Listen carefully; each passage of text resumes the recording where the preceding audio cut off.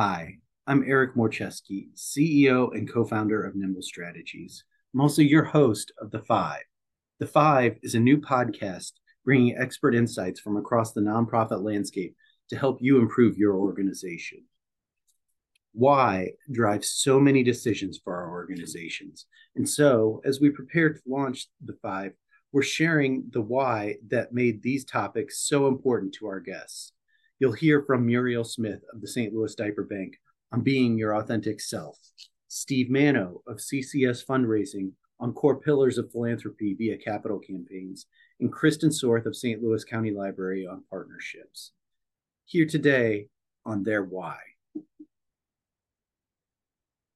Obviously, I think we all look at this in a unique aspect of the importance of how we perform as a leader. Why is being an authentic leader an important piece of that?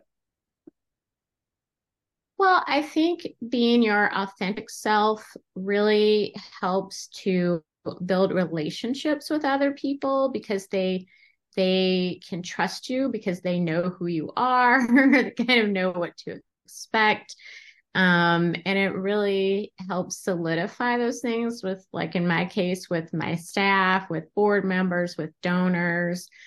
So it really helps them see who you are and be more comfortable with you and, be able to build a relationship with you and be that way staff is interested in working with you and likes coming to work every day. Donors, are willing to, donate to your organization and they're donating for the mission, but also, because of who's at that organization and how it's being run. And, of course, board members like to, you have to work with your board members on a variety of things. And it's just, easier when they feel like they know you a little bit. I mean, we're not, it's not like your best friends or anything, but they know your personality. They kind of get to know your quirks, those kinds of things. And so there's no guesswork in who you are, what answers will be to questions, or how you will act about something, a specific thing. They kind of, are comfortable with you. And that really helps to, solidify all of those types of relationships. Being, core focuses, core foundational pillars for the capital campaign. Start from the top and take us through each of those pieces and what their value is and what they mean to the organization.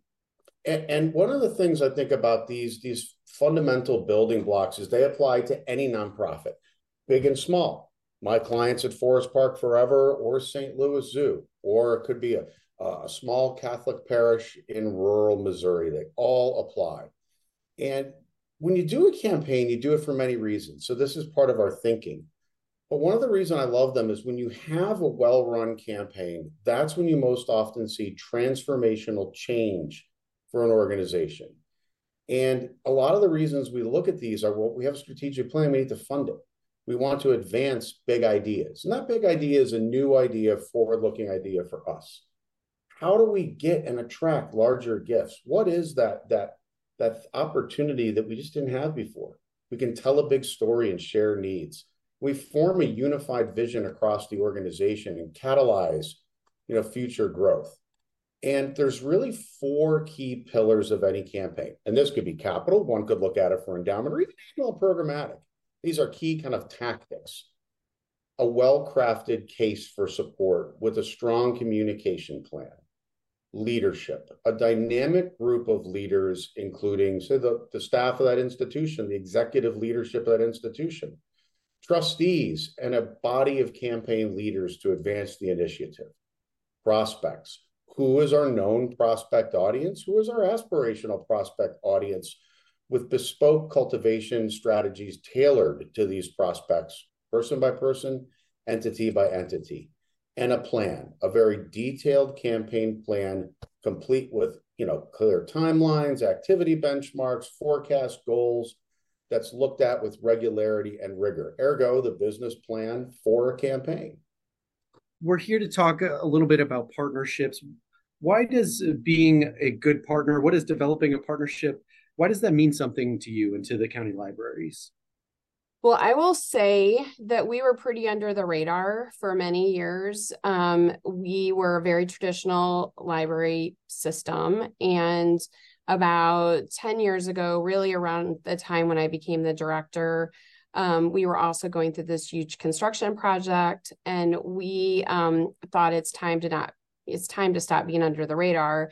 And it's also time to start asking ourselves, who are we as a public library? Are we going to remain a really traditional library? Or are we going to evolve into something else? And I think without evolving, libraries run the risk of becoming not as relevant as they used to be. So the For the Sake of All report came out that Jason Purnell was the author of, and it talked about, really things that made a difference in St. Louis based on social determinants of health. And we said, well, you know what, that's who we want to be. And we're going to steer our priorities in that direction. And so once we did that, we said, well, we can't do all of this. Libraries do tons of things, but we can't do all of it. And we're not good at all of it. And we decided that we would actively look for partners who could help us in our journey along the way to supporting the community in a totally different way. And so that really started with Operation Food Search. We had already had a partnership with them for many years. We did a food drive for them. And then we started talking about doing meals for kids in the summer. And this is pre-pandemic. And so we started doing summer meals for kids.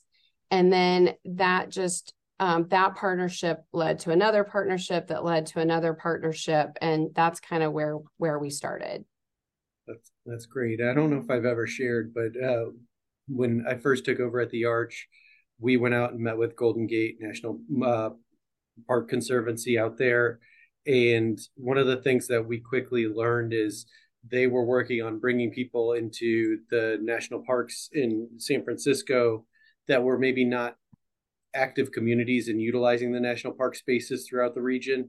And they first started out with realizing that people didn't have access. And so they started providing shuttles. And the first day they launched those, not a soul got on the shuttle. And what they realized is they weren't a trusted partner in those areas. And so when they sought out a trusted partner, that trusted partner was actually the libraries, because the libraries had been there for hundreds of years. They weren't trying to come in and make a quick flash in the pan like maybe other groups had done. They had been a community resource for years and years, and that made such a difference in how they developed that partnership and how that grew for the community there. So I always think of that when I think of library partnerships. Yeah, I agree. I think libraries are the best partners because we do what we say, and the trusted community aspect of it is so vital. I think there's lots of really well-meaning nonprofits and other organizations that want to reach out and help communities, but sometimes they don't ask if they need their help.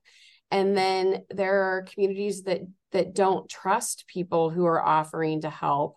And the difference with us is they do trust us. They've been trusting us forever. It's sort of a level setting environment. You can come in, nobody asks why you're there. We're here to help, those kinds of things. And so when we partner with organizations who want to get their services and their resources out, people trust that it's legitimate and that we have their best interests at heart.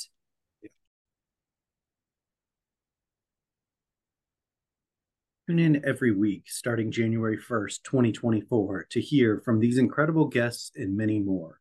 The 5 is a celebration of NIMBL's 5-year anniversary and part of our core belief in educating and enhancing nonprofit leadership.